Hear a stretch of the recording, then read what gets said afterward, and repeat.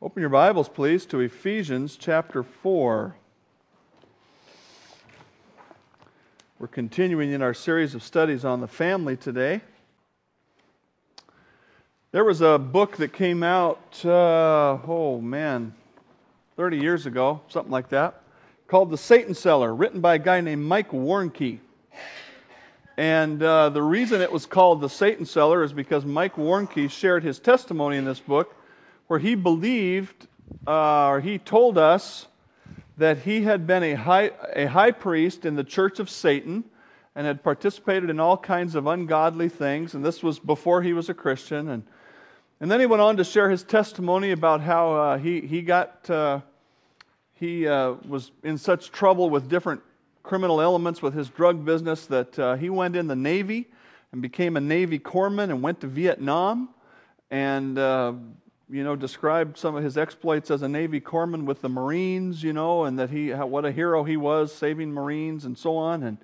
And then through his basic training, or sometime in the Navy, through the witness of another Christian, he became saved, and his life began to change. And then as things went on, he became such a Christian that he went out essentially preaching. He was called a Christian comedian. He would tell funny stories and then kind of preach through that, lead people to Christ. And he was very popular back in the late 70s, early 80s, up into the early 90s. He was very well known and very popular.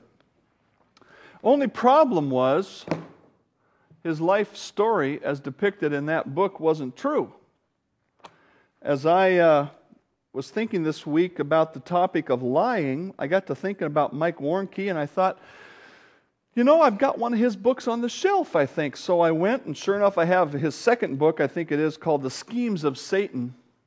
And I opened it up, and he even signed it. I saw him somewhere, and he signed it. But the thing that I have in my files that now has been made into an entire book called Selling Satan is an expose written by Cornerstone Magazine, which is a tabloid-type magazine that comes out from a Christian ministry in Chicago. And page after page, where they took his book and the things that he said, and they went and interviewed people. They interviewed the people, they found the people that he said he went to college with, and so on and so forth, and it was a lie. It was a lie after lie after lie. And when this came out, what we also found out about Mike Warnke that we didn't know was at the time this came out, which was in like 1991, 92, somewhere in there, he was on his fourth marriage. Do you suppose his lying had anything to do with the first three marriages breaking up? I mean, what kind of a man builds a whole ministry on a set of lies that to this day he has never repudiated? He's never repented of his lying. I believe he's on his fifth wife. If you find his books, everyone's dedicated to a different wife. Not joking. They've got interviews with him in there. He even claimed to know Anton LaVey, which is the high priest of the real church of Satan, and they went and interviewed him for the book, and presumably he said, "No, I've never met Mike Warnke." He's a liar. And he built a ministry on that. And I have to believe that that was part of the breakdown of his family. As we continue the study of God's Word and how it ought to impact our family, we're coming in Ephesians 4 to a passage of Scripture that has a whole series of short instructions. And we're going to look at those just a few at a time. We're going to look at the first three of them today, the first one of which is that God commands us to be honest people. The other two is that He commands us not only toward honesty, but humility and responsibility. And we'll look at those each one. Successful families are built on honesty. Now you might say, why am I starting here? Well, I'm starting here because that's where God starts. We looked at the previous verses last week in which God describes the Spirit-filled life. And he says, if you have accepted Christ as your Savior, the Holy Spirit comes in, and if He is controlling your life, then you are being made new day by day. And then he comes around to a whole list of specific instructions. It's like he said, you're being made new day by day. Number one, what's the first thing he says? He talks about honesty. Let's read it in Ephesians 4, starting in verse 25. Therefore, putting away lying, let each one of you speak truth with his neighbor, for we are members of one another. Be angry and do not sin. Do not let the sun go down on your wrath, nor give place to the devil. Let him who stole steal no longer, but rather let him labor, working with his hands what is good, that he may have something to give to him who has need. We want to look at these first three traits today of the godly person, and I think by extension, the godly family. Successful families are built on honesty. Well, if we're going to know what honesty is, we need to, first of all, or if we're going to pursue honesty, we have to embrace lying as a sin. Now, I suppose if I was preaching 30 or 40 years ago, I wouldn't have to stand up here and say lying is a sin. I had a young person, young adult come into my office many years ago in Tukwila. They didn't know the Lord, and we were talking about sin, and they said, well, what is sin? And I read a list of sins out of a couple passages in the Scripture, and it was totally new material. You need to understand today, if you never have before, that lying is a sin. Here's what God says about it. Revelation 21:8, almost to the end of the Bible. But the cowardly, the unbelieving, the abominable, the murderers, sexually immoral, sorcerers, idolaters, and all liars shall have their part in the lake which burns with fire and brimstone, which is the second death. Now again, is God saying that if you have ever done any of these things, you're going to hell? No, He's not saying that. He's saying that if your life is characterized day to day to day to day by these sins, what He's really saying is then you're not a Christian. The book of 1 John makes it real clear that if you claim to be in the light, that is, in God's light, you will live that way. And people who are Christians don't live this way. If you get to the end of your life and you die and you stand before God at the great white throne judgment, and these sins are still present in yourself because Christ has not forgiven them yet, because you haven't believed yet, you will be sent to hell.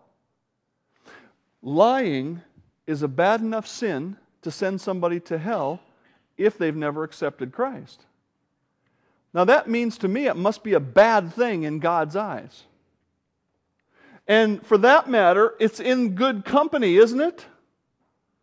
Idolaters, sorcerers, sorcerer is a word for like witchcraft, sexually immoral, murder. That's the company that God puts the word lying in.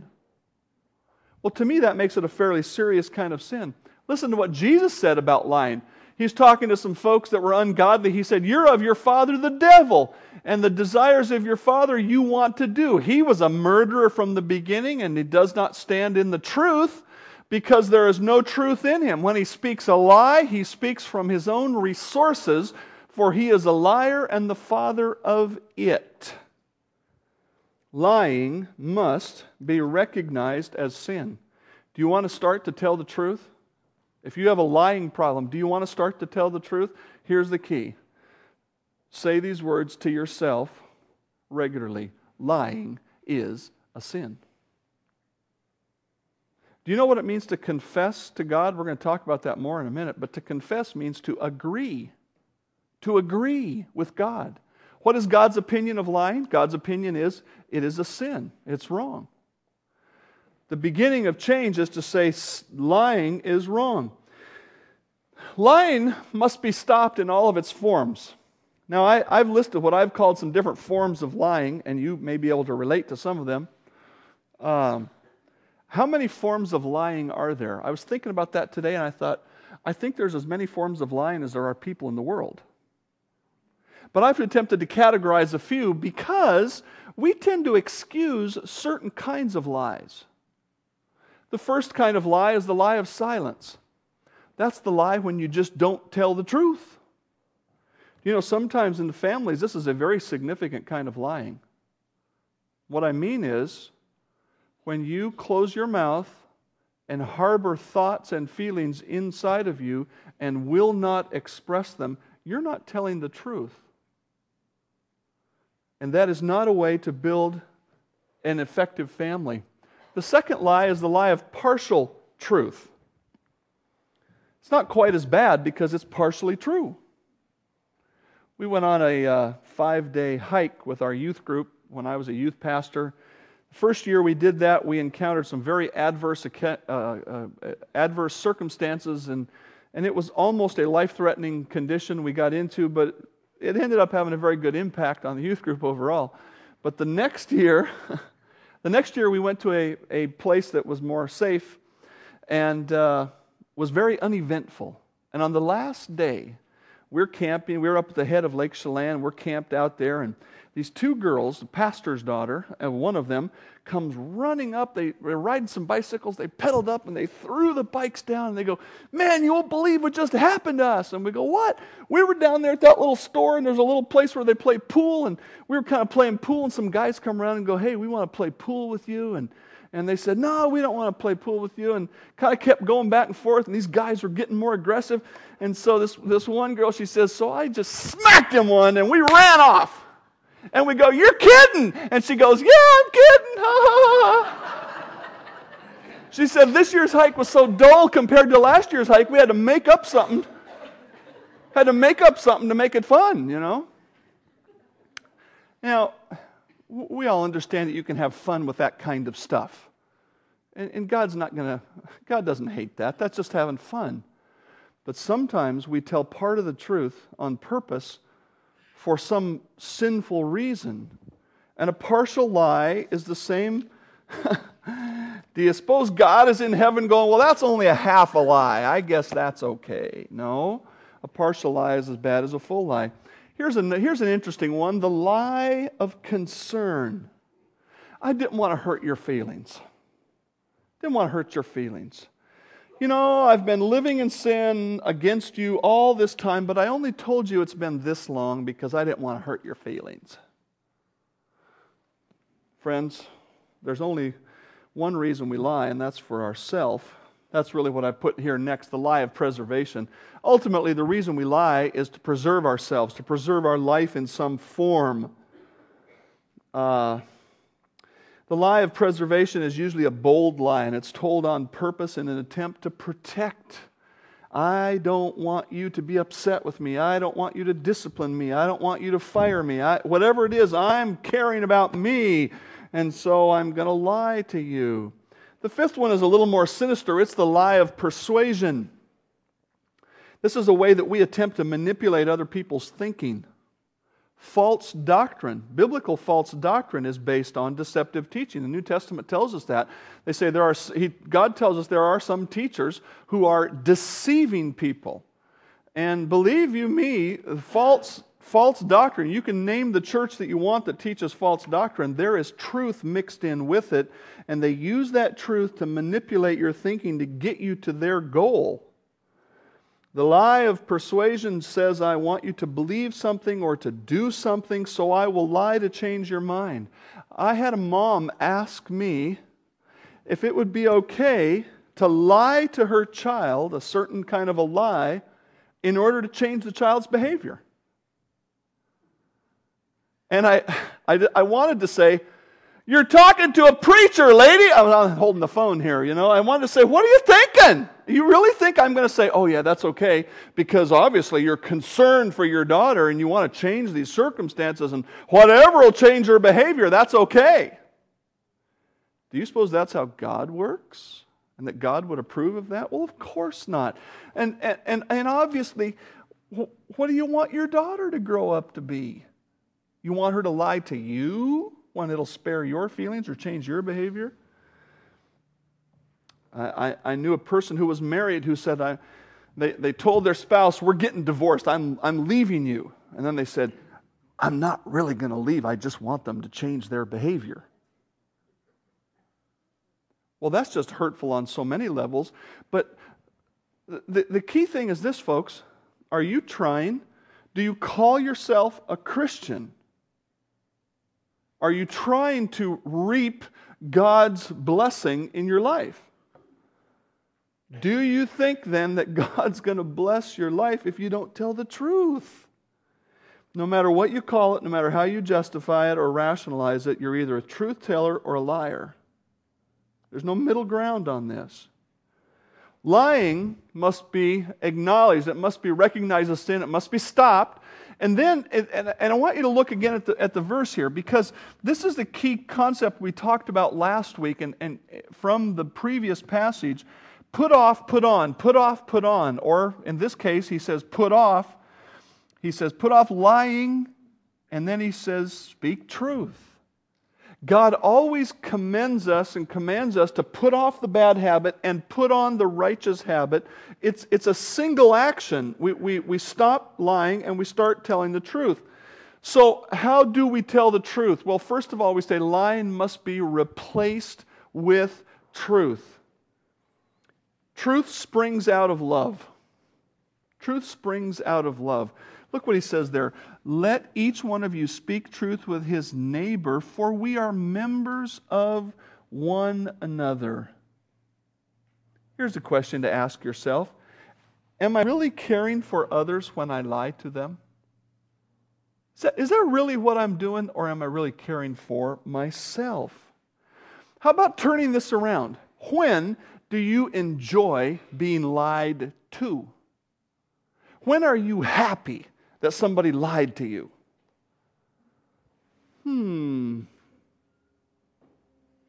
Well, God says treat your neighbor the way you want to be treated, right?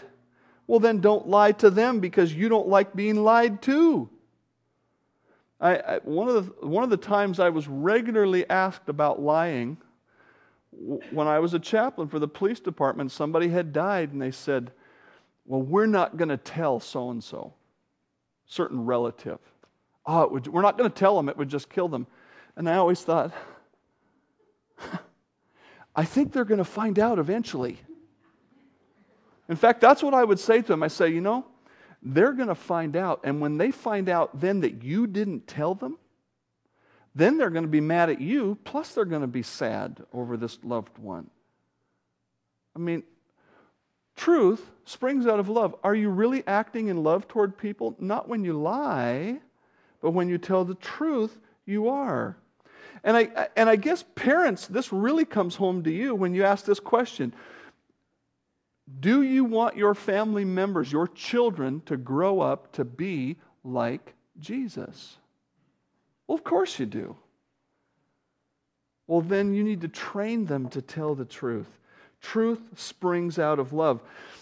The other facet of this that requires some wisdom is this. Truth must be told in love. Look at Ephesians 4, verse 15. This is in a set of instructions that is specifically to the church as a body, but I believe as we look at the whole of God's truth, it absolutely applies to us as individuals and in our families. Speaking the truth in love, we may grow up in all things into Him who is the head, Christ. Just that little phrase needs to get into your memory. One phrase. You can memorize one phrase of Scripture. In fact, I'm going to help you. We're going to say this phrase, I will speak the truth in love. Let's say it together. I will speak the truth in love. Now you notice God doesn't say truth at all costs. God doesn't say that truth trumps all other virtues. There are people who say, well, I always just speak my mind. That's just the way I am, as though that is virtuous. And it's not. Because God says, I must speak the truth in love. Now, is that starting to sound like telling a partial truth? No, it's not. We're going to learn more about this as we work through this passage. But the thing we must understand is this. Honesty does not set aside God's requirement of love. And so the question I must ask myself is not how can I avoid the truth, but how can I communicate the truth in a loving manner? How would Christ tell this truth to this person? How can I be gracious and kind and honest? There are those who love to love, and so they don't speak the truth. And then there are those on the other side. God says, bring that together. And we're going to see a little bit of that as we go through these other two traits. Successful families are built on honesty, and then successful families are built on humility. Look at verse 26 and 27. Be angry and do not sin. Do not let the sun go down on your wrath, nor give place to the devil. Now you might be asking, why did I use the word humility to define this? Let me give you the short report, and then we're going to talk about the rest of it here. If you are a proud, arrogant person, you are not going to respond well to anger-inducing situations. If you are a humble person, you have the beginning of responding in a godly manner.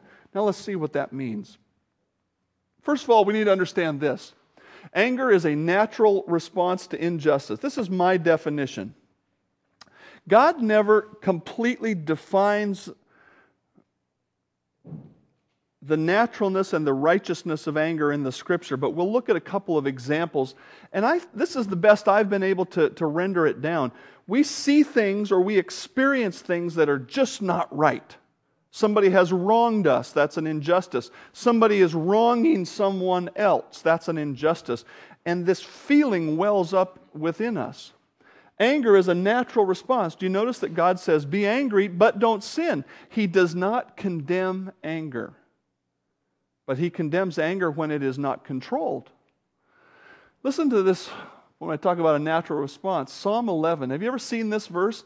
God is a just or a fair judge, and He is angry with the wicked every day. If you're here and you've never accepted Christ as your Savior, put your name where it says wicked. God is angry with you every day. Boy, I thought God was a loving God. He is loving. That's why He sent Jesus to take your sins away. He wants to forgive your sins through your faith in Christ, but if you will reject Christ as Savior, then you are remaining wicked, and God even calls you an enemy. That's how serious God is about this. Wow. Mark 3:5, and when Jesus had looked around at them with anger, being grieved by the hardness of their hearts, He said to the man, stretch out your hand. And he stretched it out and his hand was restored. What's the injustice there? The injustice is that these people He was looking at were Pharisees who had all these rules, and they said it's not right to heal on the Sabbath. And Jesus was angry with them because they believed and practiced something that was not God's truth. And He was angry and He said, be healed. He basically said, you folks are wrong. He was angry and it was righteous. It is possible to be angry and righteous. Listen to this. You have heard that it was said to those of old, you shall not murder, and whoever murders will be in danger of the judgment. But I say to you that whoever is angry with his brother, what's the next phrase? Without a cause, he shall be in danger of the judgment. There is righteous anger and there is unrighteous anger according to that Scripture. Here's the fact, folks. We are created in the image of God, and part of that image is our ability to become angry with wrongdoing. And so anger is not a sin. You will never be rid of the angry response to injustice, but you can control it because anger is not an autonomous emotion. The word autonomous means self-ruling. Especially those people who have a hard time, have an extra problem with anger, they tend to think, I don't control my anger, it just comes up all on its own. And I would suggest to you that is at least partially wrong. I understand that the response to injustice is a natural response, but that does not mean that everything that goes with it is a self-ruling emotion which we cannot control. Think about these two thoughts. If your anger was beyond your control, God would not tell you to control it. That's a very simplistic statement, but it's profound in its simplicity. God says, be angry, but don't sin. So it's possible to control anger. It is not out of your control. Number two, God never tells us to work on emotions. He does command us to control our thoughts and behaviors. And that is not just for anger, that is for all emotions. God never says, pursue happiness. He never says, pursue certain feelings. Feelings are the tail end of a process that starts with your thoughts or beliefs and your behaviors, and the feelings are the result of that. God tells us to deal with our thoughts and behaviors. That's what we looked at last week in the previous passage. Anger is not an autonomous emotion. God does tell us to deal with our thoughts, and especially in a verse like this. For the weapons of our warfare are not carnal or fleshly, physical, but they are mighty in God for pulling down strongholds, casting down arguments and every high thing that exalts itself against the knowledge of God, bringing how many thoughts into captivity? What? Every thought into captivity to the obedience of Christ. Are you telling me it's possible for your thoughts to reflect the thought life of Jesus? Yes. Am I telling you I've gotten there yet? No. No. But that is the goal. To control what I think. Because if I control what I think, my behavior will be righteous and my feelings will be pleasant. Or at least appropriate. Wouldn't say that, for instance, grief is pleasant, but it is appropriate. Anger is not an autonomous emotion, is not on its own. Anger is resolved by righteous thoughts and behaviors. And I've put this in 5 C's that maybe you can remember at least a few of them. And this is not, there could be more than this in the Scripture, but I put a few thoughts together, and that's this. Number 1, control. We must respond, not react to anger. Let's pick something we could all agree with. If we were walking down the street and some man attacked some woman and just started beating her up. Okay? If we have any kind of conscience to us, we'd think, hey, that's not right. And so we look around and there's a lead pipe. And we get that lead pipe and we give that guy a whack and it knocks him silly and he falls to the ground. And then we take that lead pipe and we beat his head right off his shoulders. I would submit to you that the first whack was righteous and the rest were not. You understand? There's a difference between reacting and responding. Should we do something about that situation? Absolutely! But it should be a Christ-like, purposeful, biblical response. That's how you control anger. That's what it means to control anger. I don't mean to believe by using the word control that you can stop that feeling from welling up inside of you. But you can control what you do with it afterwards. So then, my beloved brethren, let every man be swift to hear, slow to speak, and slow to wrath. Why? For the wrath of man does not produce the righteousness of God. When you have the feeling of anger and you just express it, you just blow out like a blowtorch, you're not doing God's work. Oh, you'll get somebody to change their behavior, no doubt. Oh, well, excuse me. But you're not doing God's work. You're doing your work, and that is not righteousness. We must control, we must respond, not react. Number 2, consideration. These two things go hand in hand. To stop and say, is my anger righteous? Or even to break it down, what part of my anger is righteous? Parents, when your children willingly rebel and disobey, is it right to be angry? Absolutely. Absolutely. They have sinned against you and God. Are you a sinner for being angry over that? No way. That's the kind of anger Jesus had. These Pharisees were willingly rebelling against God and Him, and it made Him angry. And I would even submit to you that God puts anger in us to like motivate us to, we got to do something about this. And if you're a parent and your children are rebellious and sinful, you should do something about it. Absolutely. It's your job. But we need to always stop and say, now why am I so angry? Even for a parent, am I angry because my child has embarrassed me? That's not the same as being mad at rebellion. I need to separate myself away from this and say, you know what? I'm concerned for my child because they are being willfully disobedient. That's the thing that needs to be fixed, not my embarrassment. Sometimes parents need to put their embarrassment aside and do something. How great is it for a pastor to have his kid around in the church being disobedient right there? Are you going to stop and take care of the kid right there in front of everybody and put these people aside? You better believe it. And I don't care whether I'm embarrassed. I care if that kid grows up being an obedient kid. He matters in that situation, not me.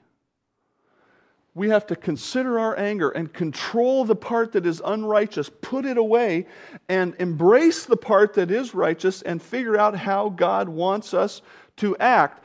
And these next two things deal with that. If my anger is unrighteous, then I need to confess it to God. Or I need to confess that part. I've been thinking things or I've done something, then I may need to confess part of it. If you don't start confessing the wrong parts of your anger, you'll never get a handle on your anger. When you over-discipline your children, you have to go and say, son, I'm sorry, my words were wrong, my actions were wrong, whatever it was. Your children can accept an apology and can realize that you're not perfect, and that's much better than for you to do nothing or to just say, oh, it's no big deal. Yes, you need to go and confess to them and to God. The other thing that you may well need to do is confrontation, and I think a lot of people are less willing to do confrontation than they are to do some other things. Do I need to bring a sin to someone's attention? Or if it's in the workplace, it may not be a sin so much as a breaking of the rules or a failure to act. I mean, yes, those things make you angry. Are you righteous to be angry if you're a supervisor at work and somebody's not doing their job? Yes, that's righteous anger. Now, what are you going to do about it? Then you need to go and confront them. You know this verse from Matthew 18, moreover, if your brother sins against you, go and tell him his fault between you and him alone. Here's a little sidebar, folks. In Matthew 5, he says, if you know that your brother has something against you, like you've hurt him now, and you know that, what are you supposed to do? You're supposed to go to him and apologize, make it right. If he sins against you, you're supposed to go and confront. If you have sinned and you find that out, you're supposed to go and apologize. So here's the trick part. You're always supposed to do something. You're always supposed to work at resolving these things. Listen to Romans 12. Repay no one evil for evil. Put that right in your definition of righteousness in anger. If you're going out to pay somebody back, you can just be guaranteed you're doing something sinful. Beloved, do not avenge yourself. Do not seek justice for yourselves. Now, if it's the legal system and the normal channels, that's of God, but you going out to make revenge, whether it's with your words or your deeds or whatever, don't do it. Give place to wrath. There is a right place. Control it. Put it there. For it is written, vengeance is mine. I will repay, says the Lord. Do you know what your controlling of anger does in that situation? It turns God loose. Now, do you think God could pay back those other people better than you? If you don't, you have a very small view of God. and you have a very small view of how God can make you feel inside about doing the righteous thing as opposed to the joy you're going to get from paying somebody back. We need to confront, that is to resolve. We need to go and say, this is not right. We need to work this through. The fifth possibility with our anger and handling it righteously is this, covering. Can I let go of this without confronting? Proverbs 10:12, hatred stirs up strife, but love covers how many sins? All sins. Now, here's something you really got to stick in your mind. It is not righteous to keep a wrong inside and to meditate on it and to be bitter about it while keeping your mouth closed. Oh, I'm covering that. Oh, no, you're not. You're not covering it because it leaks out every so often. To cover it means I just plain put it away. I don't bring it up. I don't harangue people about it. I don't save it till that choice moment when we're in an argument and then say, blah, blah, blah, blah, blah, blah, look what you did to me. If you're covering it, you're covering it. It's gone. It's done. It's away. There's a lot of little things between husbands and wives need to be covered, need to just be put away. You're not going to solve every little thing. You know, the toothpaste tube is supposed to be squeezed from the bottom. I was teaching a class on this, and one of my guys said, it says on the tube for best results, squeeze from the bottom. He's an airline pilot, and I'm glad that he's that meticulous. We bought a tube of toothpaste for everybody in the house. Squeeze it any way you want to. Don't you mess with my tube. Can't we let go of some of those things? Can't we find some creative way around it? Do we have to confront everything? No. Cover, let it go. With children, we need to be careful that we're not letting our children grow up undisciplined, but there may be a lot of little things we need to let go, to cover over. The last thing on my list of C's is compassion. Am I caring for others like God does in my anger? You have heard that it was said, you shall love your neighbor and hate your enemy. Now, most Christians I know would never call somebody an enemy. Well, they're not my enemy. Well, are they your friend? Well, no, not my friend. Well, there's only two categories for God, friend and enemy. And if they aren't your friend, if you don't like them, then this fits. You have heard that it was said, you shall love your neighbor and hate your enemy, but I say to you, love your enemies. Bless those who curse you. Do good to those who hate you. Pray for those who spitefully use you and persecute you. And if you go to the end of chapter 5, he says, that you may be the children of your Father. In other words, God is perfect. How does God respond to his enemies? He offers them salvation. What did Jesus do while he was hanging on the cross? What did he say? What? Father, forgive them, for they know not what they do. I want to ask you, in your anger, are you acting in your anger like God acts? That is the ultimate standard. Now, does God call people to account for their behavior? Absolutely. At the same time that he's expressing a willingness to forgive and restore and change. And somehow we have to mirror that. The Scripture says that when we were enemies, we were reconciled to God through Jesus Christ. God saved us while we were still enemies. Look what he says here, back at Ephesians 4. Be angry, do not sin, do not let the sun go down in your wrath. Don't give place to the devil. Don't give place to the devil. What's that mean? That means you're either acting like God or you're acting like Satan. And when you act in a self-righteous, judgmental, I'm going to get you back kind of way over angry situations, you're playing on the devil's team. You're playing on the devil's team. Love your enemies. I would challenge you that if people do things that are hurtful to you, you need to have the eyes of compassion to say, you know what? They don't know any better. And how can I lead them on toward the Lord? How can my response to anger lead them toward the Lord? How can I resolve this in a godly way? And that's where I come down to this attitude of humility. I've been wronged in my life. You've been wronged. Now, some of the times when we think we're wronged, it's just our perception or our prejudice. But there are times when we've all been wronged. And the question is, are you going to humble yourself and say, you know what?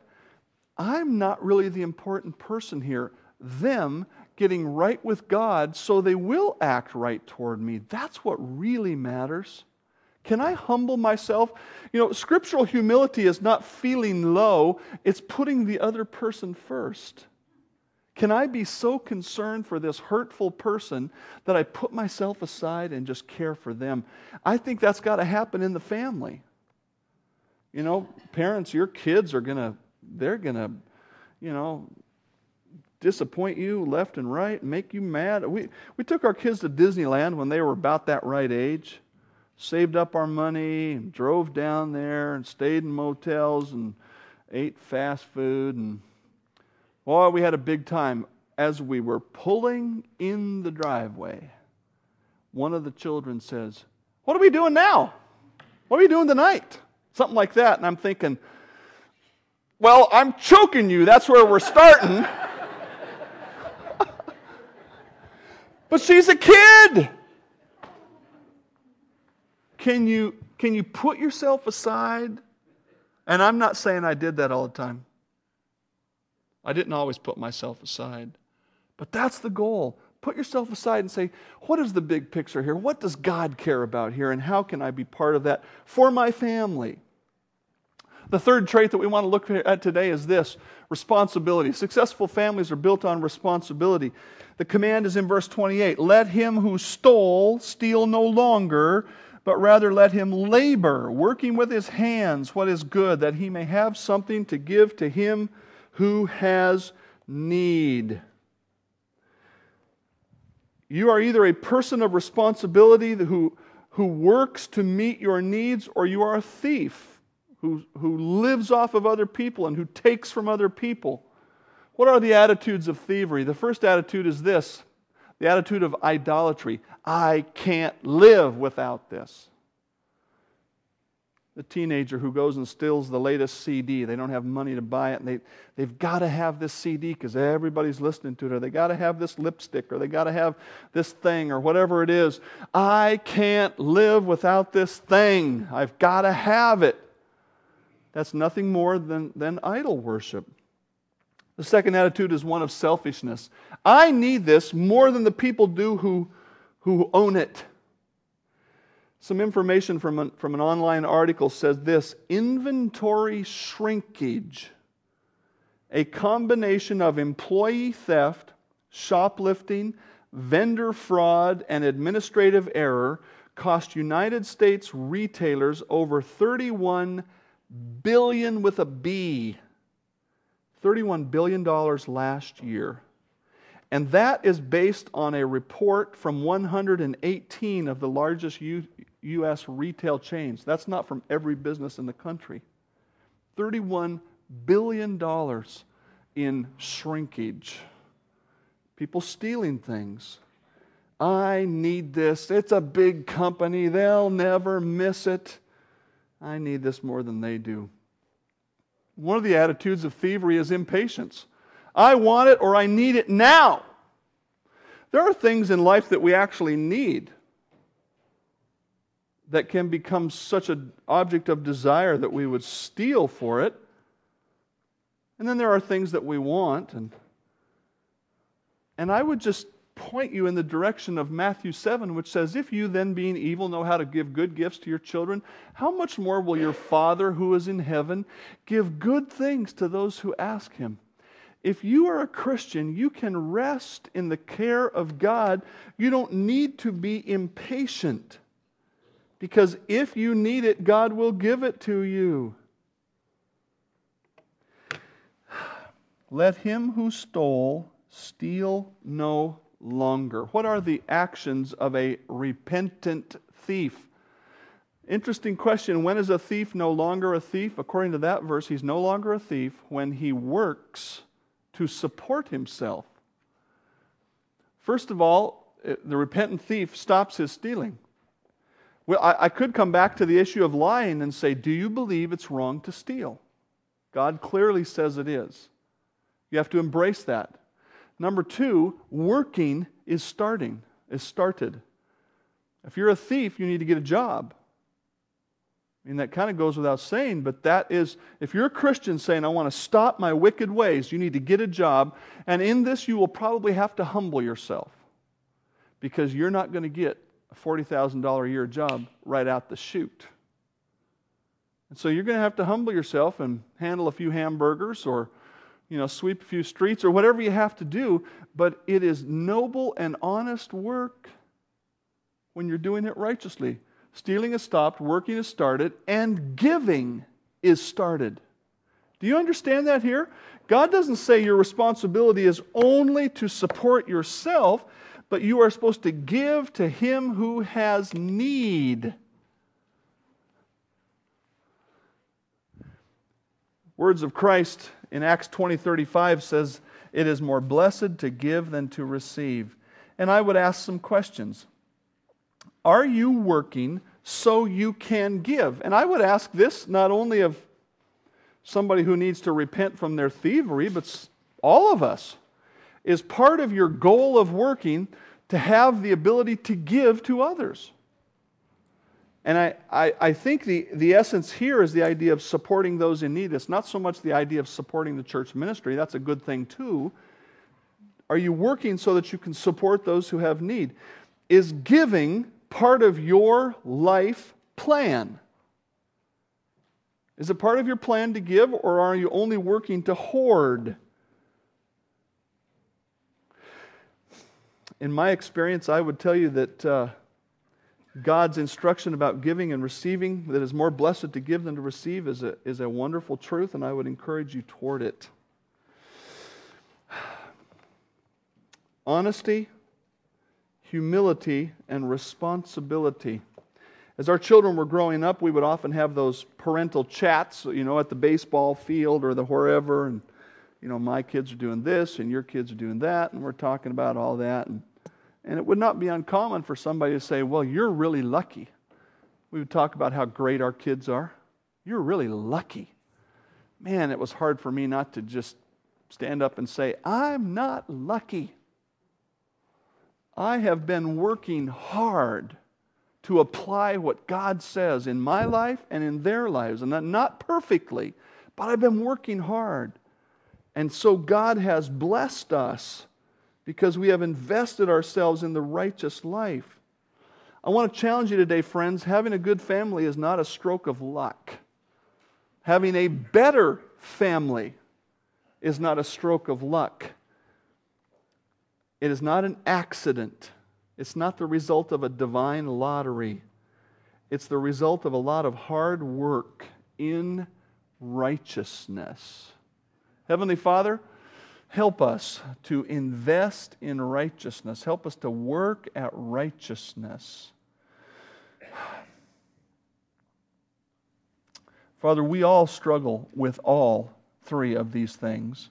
Some of us here, some of us there, some a little, some a lot. Help us all to be considering our level of honesty and humility and responsibility today. I pray in Christ's name, amen.